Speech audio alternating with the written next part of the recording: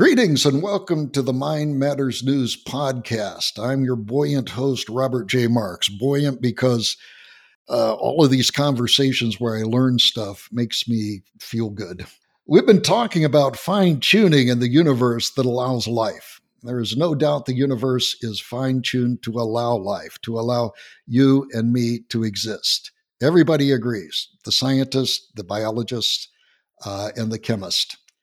Today, we talk about the cause of fine-tuning. Again, there's no controversy.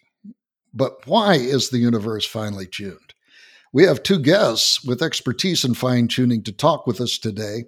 Dr. Ola Herscher is a professor of mathematical statistics at Stockholm University in Sweden. Ola, welcome. Oh, thanks a lot, Bob, for being part of this and for inviting me. Okay, it's a lot of fun. I'm really enjoying our chat and I'm learning a lot.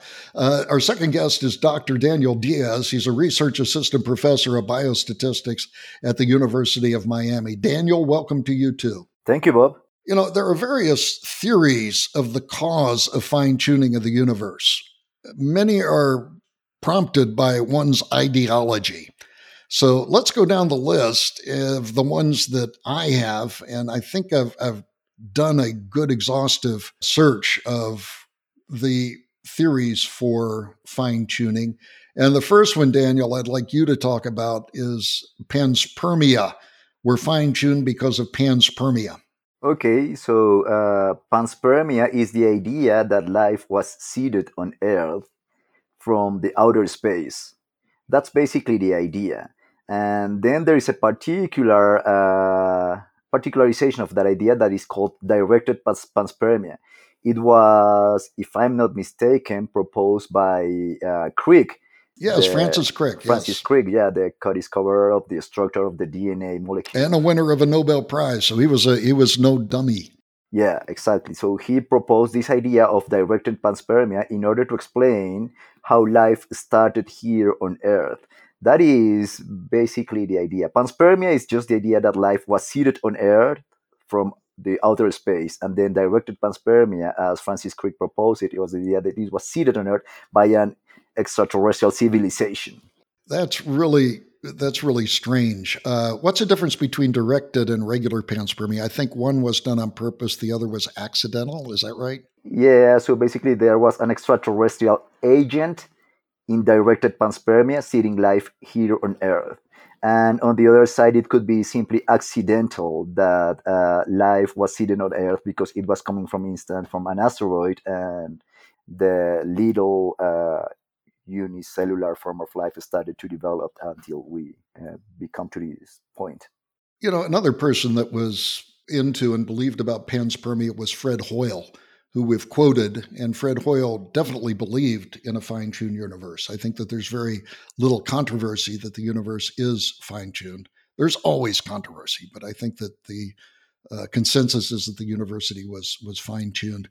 Isn't the idea of panspermia just kicking the can down the road? Are you familiar with that colloquialism? It's just kind of displacing the problem of where we came from to where did this incredible civilization come from that planted life here on Earth? Yeah, so let me just, recently there was a debate, a conversation between Sabine Hostadter, I think is the way to pronounce her last name. She's a very famous physicist with a well-known channel on YouTube, and Luke Barnes, who has done extensive research on fine-tuning.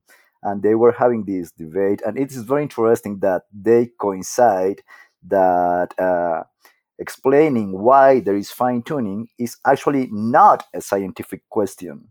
So Luke Barnes said that basically science ends saying that there is fine-tuning. On explaining why there is fine-tuning, there might be different approaches, and of course then different worldviews are going to produce different explanations for that fine-tuning that we're observing in nature. Interesting. Okay. So panspermia, I don't know. I think it just again kicks the can down the road. It leads the question as to the origin of this master race or the master people that came here and planted life on Earth. It's just strange. One of the other theories of the origin of life on Earth is something I only heard recently, maybe about 5 or 6 years ago, and it's called the Sims theory of fine tuning. Daniel, could you talk about the Sims theory of fine tuning? Yeah, we talked about it also before in one of the previous podcasts. I don't remember at this point which one, but the idea of the simulation theory is that we are all part of a simulation. So the way to think about it is that, well, the guy who developed this theory is Nick Bostrom. He's a philosopher at Oxford University in England. And when he came with this theory, he proposed that it is possible that we are living in a simulation. So this has to be thought just as in any computer problem. Then there is an algorithm, and there was a super advanced civilization in the future that finally made a computer simulation, and we are all part of that simulation. I'm not saying that I agree with that position, but it is there and it has generated a lot of controversy. I know that, for instance, Elon Musk is convinced of that theory and he says that we all live in a simulation, but it also has received a lot of pushback for many well known physicists. And so it's a very interesting development. Anyhow, the point with that simulation, if it is an algorithm whose outcome is that we are here, then again, it could be looked as fine tuning, in which there is this algorithm whose target is this civilization as we know it inside the simulation. And in that sense, then that target needs to be finely tuned. So fine tuning has been studied in that sense in the simulation hypothesis, more looked at from the perspective of the anthropic principle. This also kind of kicks the can down the road, in my opinion. We have to ask ourselves, again, where did the super race come from? And certainly their ability to write simulations about us must come from some sort of fine tuning. The other objection I have is there's many things that people do that are non-algorithmic. In fact, this is one of the fundamental postures of the Bradley Center, that we are not algorithmic, that we have things which we do that you can't write a computer program to simulate. These include things like qualia, understanding, consciousness, creativity. And if we are indeed simulations, then whoever did this programming must know how to program non-algorithmic things into our being. And I don't see how that can happen, at least from what I know, because all computers are limited and all simulations are limited to the algorithmic. Have you heard Elon Musk has hired some people to go around and look for some flaws in our simulation? Yeah, some people have looked at those things, but let me just mention that I also do agree with your comments, what you're saying right now. But in just playing as the devil's advocate here, in terms of the simulation hypothesis, well, the argument as it goes is that a post-human civilization is so technologically advanced that it is capable of simulating all that we are doing, even if it doesn't look algorithmic in some sense. So that's the hypothesis. So I mean, it has many, as I said, people who are detractors, and many people who do not agree with the position. But well, that's how the argument goes, anyhow. It seems kind of silly to me if we talk about the Sims from an advanced simulation that does simulations of us. There's a couple of movies that I'm reminded of with the Sims theory. One, of course, is The Matrix. Yeah, that's the default. Yeah, that's the default. That's where everybody goes to. Where, Keanu Reeves. Yeah, Keanu Reeves. Yeah. Anyway, he wakes up in a big vat of primordial soup in which he has been basking, and his entire life has been simulated. So that's one example of the Sims, I guess. Yeah. And Elon Musk looking around for little flaws in Sims really is strange. It reminds me of another movie called The Truman Show, Oh, yeah. starring Jim Carrey, where he came out one time and all of his life, all of his existence was programmed in order to make it seem like he was living in a real world. And then all of a sudden, this big lighting unit goes ka-toomp right in front of his house. And, it came from the top where there was a simulation of a sky. And all of a sudden, Jim Carrey had this idea that, maybe the reality that he perceived wasn't true. This reminds me of Elon Musk's hiring of these people to go out and look for flaws in the Sims theory and see if he can find any evidence for it. So anyway, it's an interesting theory, I suppose. Well, let's move on to another theory. We've covered panspermia, the Sims theory. Another theory of the reason that we are here is the anthropic principle. Ola, could you educate us about the anthropic principle?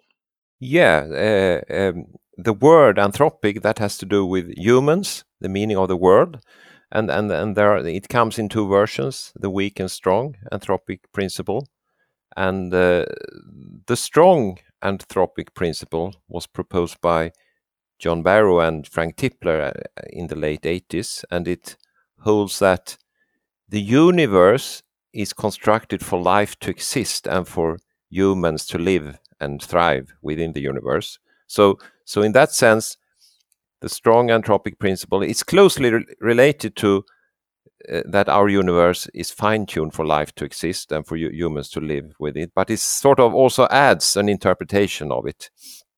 It was almost like a purpose. But the other version, the weak anthropic principle, it also deals with the fact that the universe is fine-tuned for life to exist, but it says that as humans, we are sort of biased because we live in a universe that harbors life, and for this reason we are biased. So, and it's also called selection bias. So it's a sort of a criticism of the strong anthropic principle, saying that yes, if there was another universe without life, we would not be able to live in that universe and tell that it existed. So according to the weak anthropic principle, we should not be surprised to live in a universe that harbors life. So these are sort of two different kinds of interpretation of fine-tuning of the universe, or fine-tuning of the universe for life to exist. But I should add that in our paper that we published recently, and which we talked about during episodes 1, 2, and 3, the paper is Cosmological Tuning Fine or Coarse, that was published in the Journal of Cosmology and Astroparticle Physics. There we compute or give an upper bound for the probability of a randomly generated universe to have a certain constant of nature ending up within its life-permitting interval. And then we actually take the weak anthropic principle into account, and still we come up with small probabilities for certain constants of nature or certain ratios of constants of nature. So I think that is interesting. So even though this weak anthropic principle, in a sense, is criticizes a strong anthropic principle, we are able to come up with a small probability of ending up within the life-permitting interval and still not violating the weak anthropic principle. Okay, the one of the best counterexamples of the anthropic principle I heard from William Lane Craig. I don't think he was the originator of the idea, but it's very clear from the work that we've been talking about that the probability of our universe permitting life is very, very small. Craig gives the example of a man dressed and ready for a firing squad. He goes out, his hands are bound, his eyes are covered, so he doesn't have to look at the firing squad. But in the firing squad, there are people which hate him. There are marksmen. There is one guy with a bazooka, and they're all ready to take him out in this firing squad. So a big explosion happens, and there was a lot of smoke. But when the smoke clears, the guy was still standing there. His blindfold was gone. His hands weren't tied behind his back. And, everything was okay. He didn't have a scratch on him. So the anthropic principle would correspond to the guy that was in front of the firing squad, shrugging his shoulders and saying, you know what, it happened. I don't know why it happened, but it did happen. I don't have to worry about that because I'm here, and that's proof that it happened. Whereas I think in reality, if we had a small probability event like this, we would, if I was a guy in front of the firing squad, I might dedicate maybe a portion of my life to finding out why the heck I wasn't shot. Why did this low probability event happen? So I think it's intellectually bankrupt. The anthropic principle is intellectually bankrupt. And I see that this is shared by a number of physicists, that they see this as an explanation that fits their ideology, but they're really not wild about the anthropic principle at all. Yeah, and I totally agree with you. So if we apply, I think that example with the firing squad is a very nice one. I think if we apply the weak entropic principle to everyday life, we should not be surprised by anything, because we simply say, well, given that it's happened, it sort of happened, and I cannot sort of say anything about the probability for it to happen or anything. And I think that's sort of a philosophy of life that is difficult to adhere to for anyone.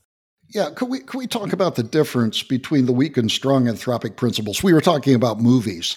There's one of the first X-Men movies where Dr. Xavier, who heads the school for special mutants, gives a homework assignment. He says, your homework assignment is to go home and write an essay about the weak and strong anthropic principle. So the weak and strong anthropic principle has made it into the movies.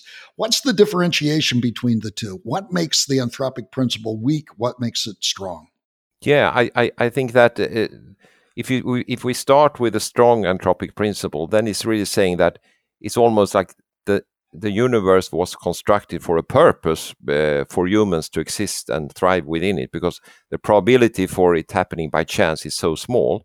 And then the weak entropic principle tries to weaken or explain away that first explanation by saying, yes, but given that we exist here, we cannot say anything about any other possibilities.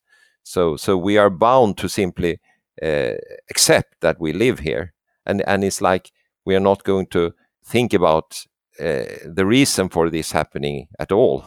Let me add one thing about it, and it is related also to your previous questions about how did we measure the probability in our paper, and basically the idea was the idea behind taking the maximum of the probabilities over the restrictions we're considering. So we are not considering only our universe, but we are considering all the possible universe that could have existed under the restrictions that were assumed. And then, once we're doing that, we remove the possibility of the weak entropic principle to appear in our measurement, because we are not just looking at our universe again. We are taking like a general overlook over all of the possibilities. And then, once we're doing that, we select the maximum. That's why I mentioned before that we were going conservative in our approach, and then in that way we avoid the weak entropic principle, and it has some strength in terms of the measurements, because we don't want to fall in the category of the selection bias measurement again. That is pretty common in scientific developments, and the way to avoid it then was just to consider all the possibilities and then taking the maximum probability. So that's how we approach it in our paper. Okay. Well, Daniel, continue about another theory of why there is fine-tuning. We've talked about panspermia, the Sims theory, the weak and strong anthropic principle, and the one I'm hoping you will comment on, Daniel, is the multiverse. That's another explanation for why we are experiencing fine-tuning. Okay, so yeah, the multiverse is this idea that there is not only one single universe, but that there are multiple universes. And the theory, again, is highly controversial, because nobody can measure what is happening outside our universe. Yeah, is there? That's a good question. I don't think, and correct me if I'm wrong, that there's any evidence at all for the existence of a multiverse. No, it is only some theoretical developments that are based on the assumption. I mean, it's basically assuming that there has to be other universes. So we have the multiverse that produces that outcome, and it is an assumption. So what I mean in the end is that it is an assumption that is done, and it is not a conclusion of science. It is not a conclusion of physics, and it is very interesting because most of the talk about multiverses started to appear once it was realized that there was fine tuning in nature. So, of course, as a metaphysical possibility, well, it is a possibility, but it is highly biased by the assumptions that people are making with respect to what is the cause of the fine tuning that we are observing. The problem, if you think about it, as I was saying before, is that we cannot know that there are external universes beyond ours. I mean, we cannot even look at our whole universe, we can only see our universe to the point where light has traveled yet. And in our universe, that is what is called in physics the observable universe. So there is theoretically a portion of our universe that we cannot observe. So my point is that even we cannot even look at our whole universe, let alone looking outside the universe. There's no way to do that. We cannot even know how to measure that thing. Excellent. I have to brag about one of my publications, or one of my pieces of analysis about the universe. A lot of people say concerning the multiverse, I'm sorry, I said universe. Some people say regarding the multiverse that, in some parallel universe that this podcast would end right now. And in another universe, it would say that Daniel was in Miami as opposed to Colombia. And they use the multiverse to say that anything can happen. Now, there's different versions of the multiverse. One is from quantum theory, which says every time there's a quantum collapse that the universe is split. That's a weird interpretation. I'm kind of a Copenhagen man myself. But there's also the ones that where there are also the theories where these multiverses literally exist, and I visualize them as being side by side. Okay, and the theories for multiverses are many, but one of the most common one has about 10 to the 1,000th universes in the multiverse, and that sounds like a lot. It does sound like there might be some place that this podcast ends right now, and there might be one where it doesn't end right now. But if you look at the simple math behind it, it can't happen.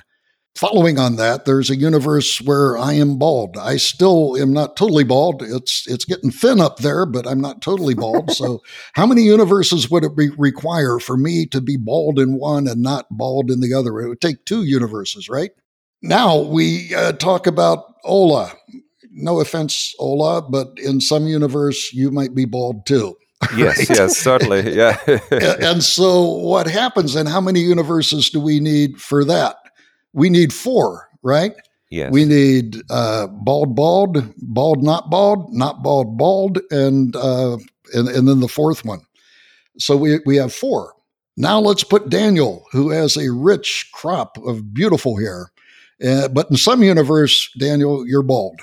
Yeah. How many universes would we need then? 8. Yeah, we would need 8, right? So every time that we add a different contingency, we double the number of universes that are required. At least. Yeah, at least, yes. And we're only using binary counter distinctions here also. We could have one where you're bald, not bald, and then maybe partially bald. We could do 3 or 4 or 5, and we would multiply it instead of by 2, we would multiply it by 5. But let's just stick with 2. So you take each added counter distinction, and it doubles the number of universes. So you can work backwards by taking, if you're a nerd, you take the log base 2 of the number of universes to get the number of counter distinctions. And anyway, if you go up to 10 to the 1,000th, which is a common model, one of the models for the existence of the multiverse is that we have 10 to the 100th, 10 to the 500th, 10 to the 1,000th. So I'm taking the worst case conditions. How many counter distinctions can you have? Well, if you take the log base 2 of that, you find out less than 4,000. There can only be 4,000 different things in these universes.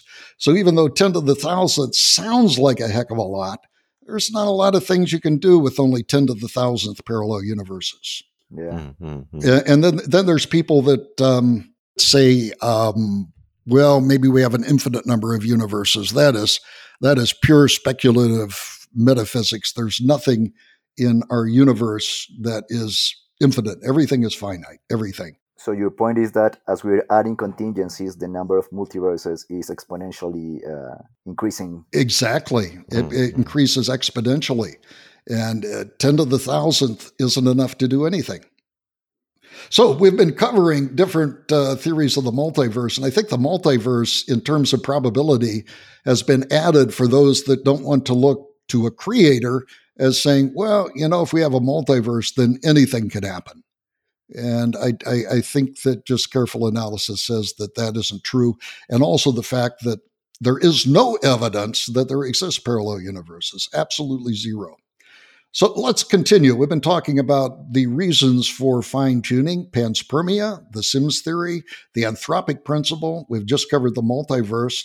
And so let's now go to the deist creator interpretation, which I would say that is embraced by Christianity, Judaism, Muslim, and many other religions. What is the deist creator interpretation of the fine-tuning of the universe? I think previously we have defined that something is fine-tuned if it's unlikely to occur by chance and if it has a sort of an independent characterization, and in terms of the universe, that is that the universe harbors life. If now it's very unlikely that, for instance, such a universe came to existence by chance, then it's sort of very natural to think about other causes of the universe. And since we also have now, for something to be fine-tuned, it has to have an independent specification or characterization. Often it's a case that this characterization brings us or comes us to think about a creative mind. Because in terms of the universe, it's that this universe should harbor life.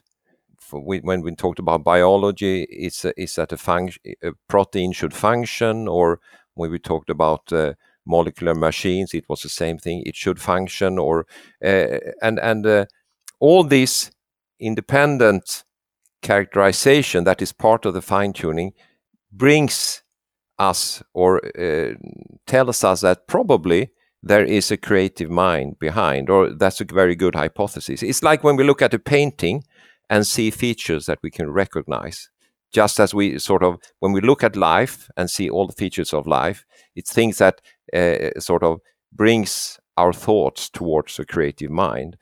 For that reason, I would say that fine-tuning naturally leads to a theistic interpretation. And earlier during this episode, we talked about fine-tuning is something we observe, and that's quite uncontroversial when it comes to cosmology. But now we talk about the interpretation of fine-tuning, and then the theistic interpretation is quite natural because of the way we define fine-tuning. So the creator of this is a creative mind, and so I think a lot of people would say, okay, you're talking about God, which I think we are, right? Yes, certainly, yes. And it's very interesting about how the fine-tuning of the universe has brought people to a belief in God. One of them, which is kind of a poster boy, is Anthony Flew, who wrote in 1976, The Presumption of Atheism. Gosh, who was it? I think it was Walter Bradley was telling me, boy, he sure wishes that Anthony Flew had become a deist before he became a deist. That would save him from reading a lot of Anthony Flew's defense of atheism, but it didn't happen. So he had to read a lot of Anthony Flew's work on the defense of atheism.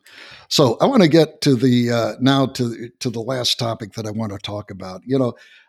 I think panspermia is silly. I think Sims theory is silly. But for every one of these that I think is silly, there are people out there that would argue and debate me and say that they're not silly. And many times this comes down to a personal belief that everybody has. And so we're going to put aside the physics and talk about what our personal beliefs are. And let's go ahead and start with Daniel. What do you think is the cause of all this fine tuning that we see in the universe? Okay, so just trying to go a little technical in the philosophy here, just let me make a differentiation between deist and theist. Yes, okay.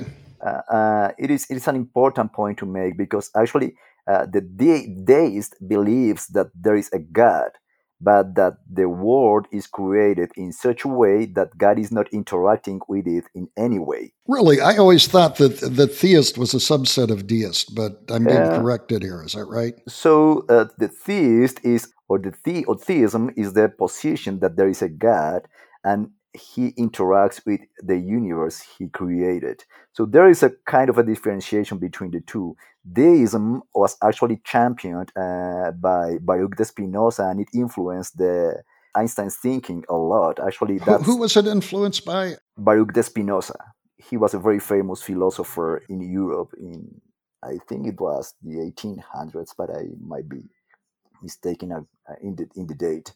But the point is that he defended a universe. So this is very interesting. The guy was a believer in God. Of course, that's why he proposed that there was God, but he did not But he created that. He thought that God had created a world that was so perfect that did not need any intervention. So it is a very, very mechanistic way of thinking of the world. And that was something that Einstein absorbed a lot. And that is the reason for Einstein to reject quantum physics with its Copenhagen interpretation. That's where the famous sentence of Einstein came about God does not play dice. Yes. Because he was thinking that if God were playing dice, then he would be interacting with nature, with the world that God created. So for Einstein, that was unthinkable. Anyhow, that's the deist position. The theist position is to believe that there is a God and that he interacts with the universe that he created. So I am a Christian. And that's basically the position I suppose.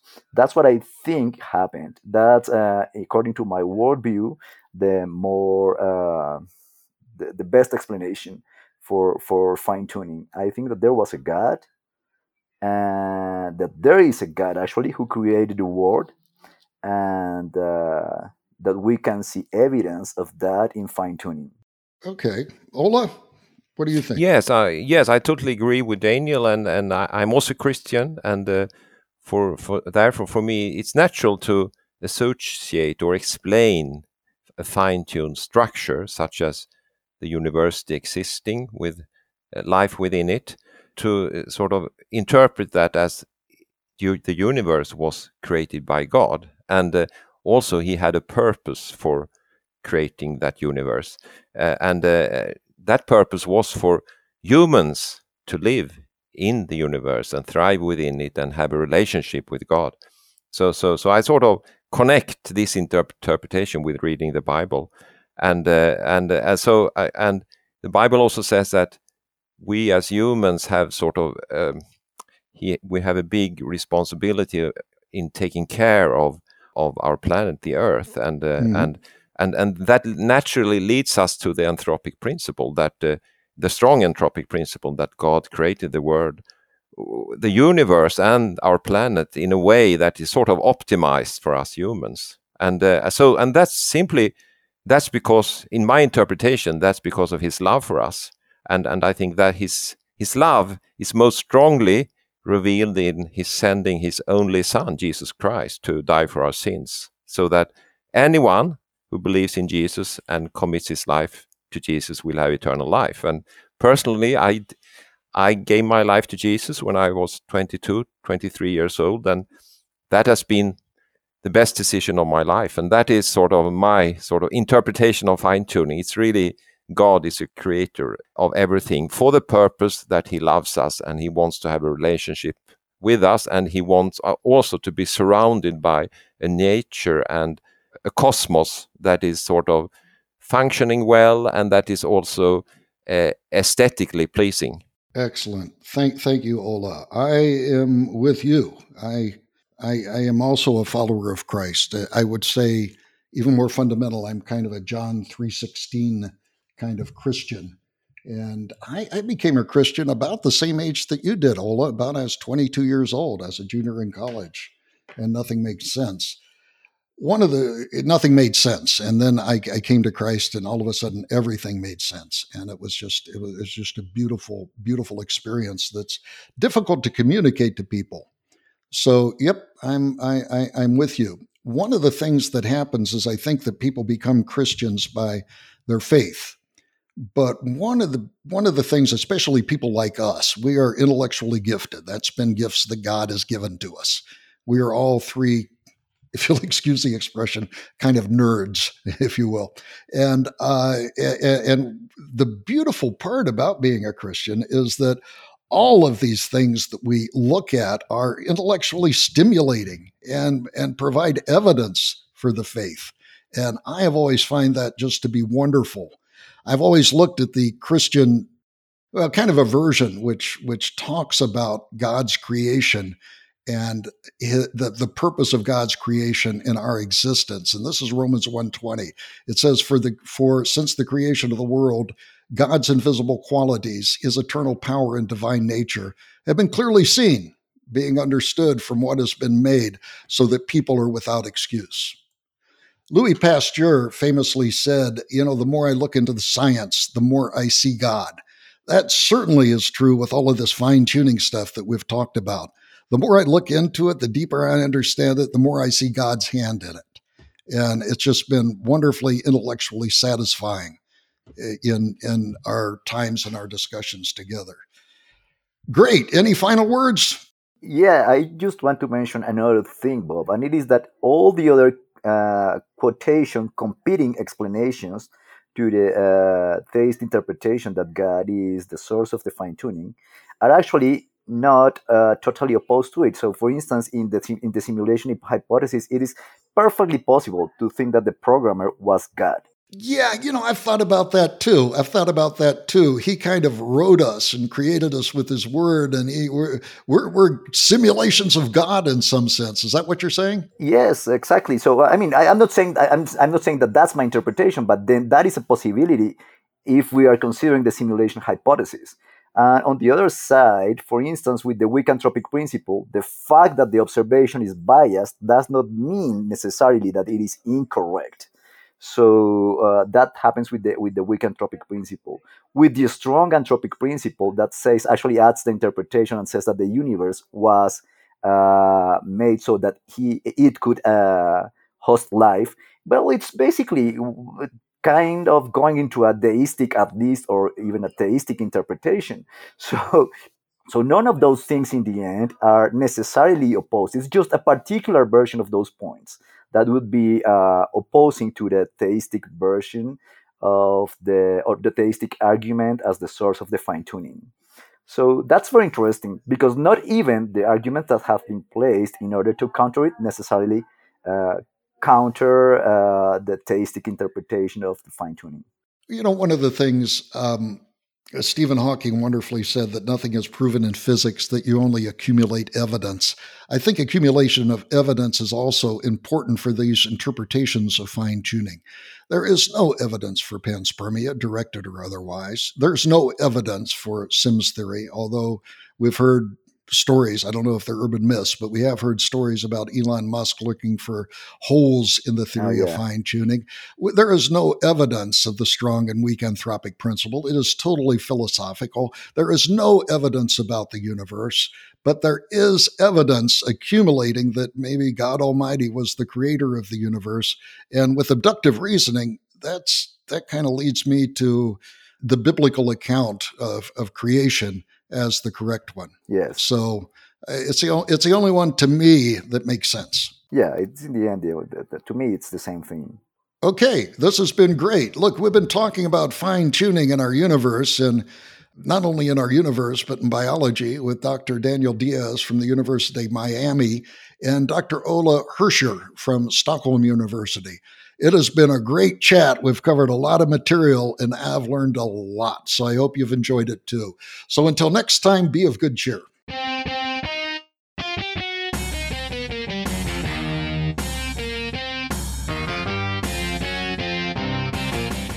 This has been Mind Matters News with your host, Robert J. Marks. Explore more at mindmatters.ai. That's mindmatters.ai. Mind Matters News is directed and edited by Austin Egbert.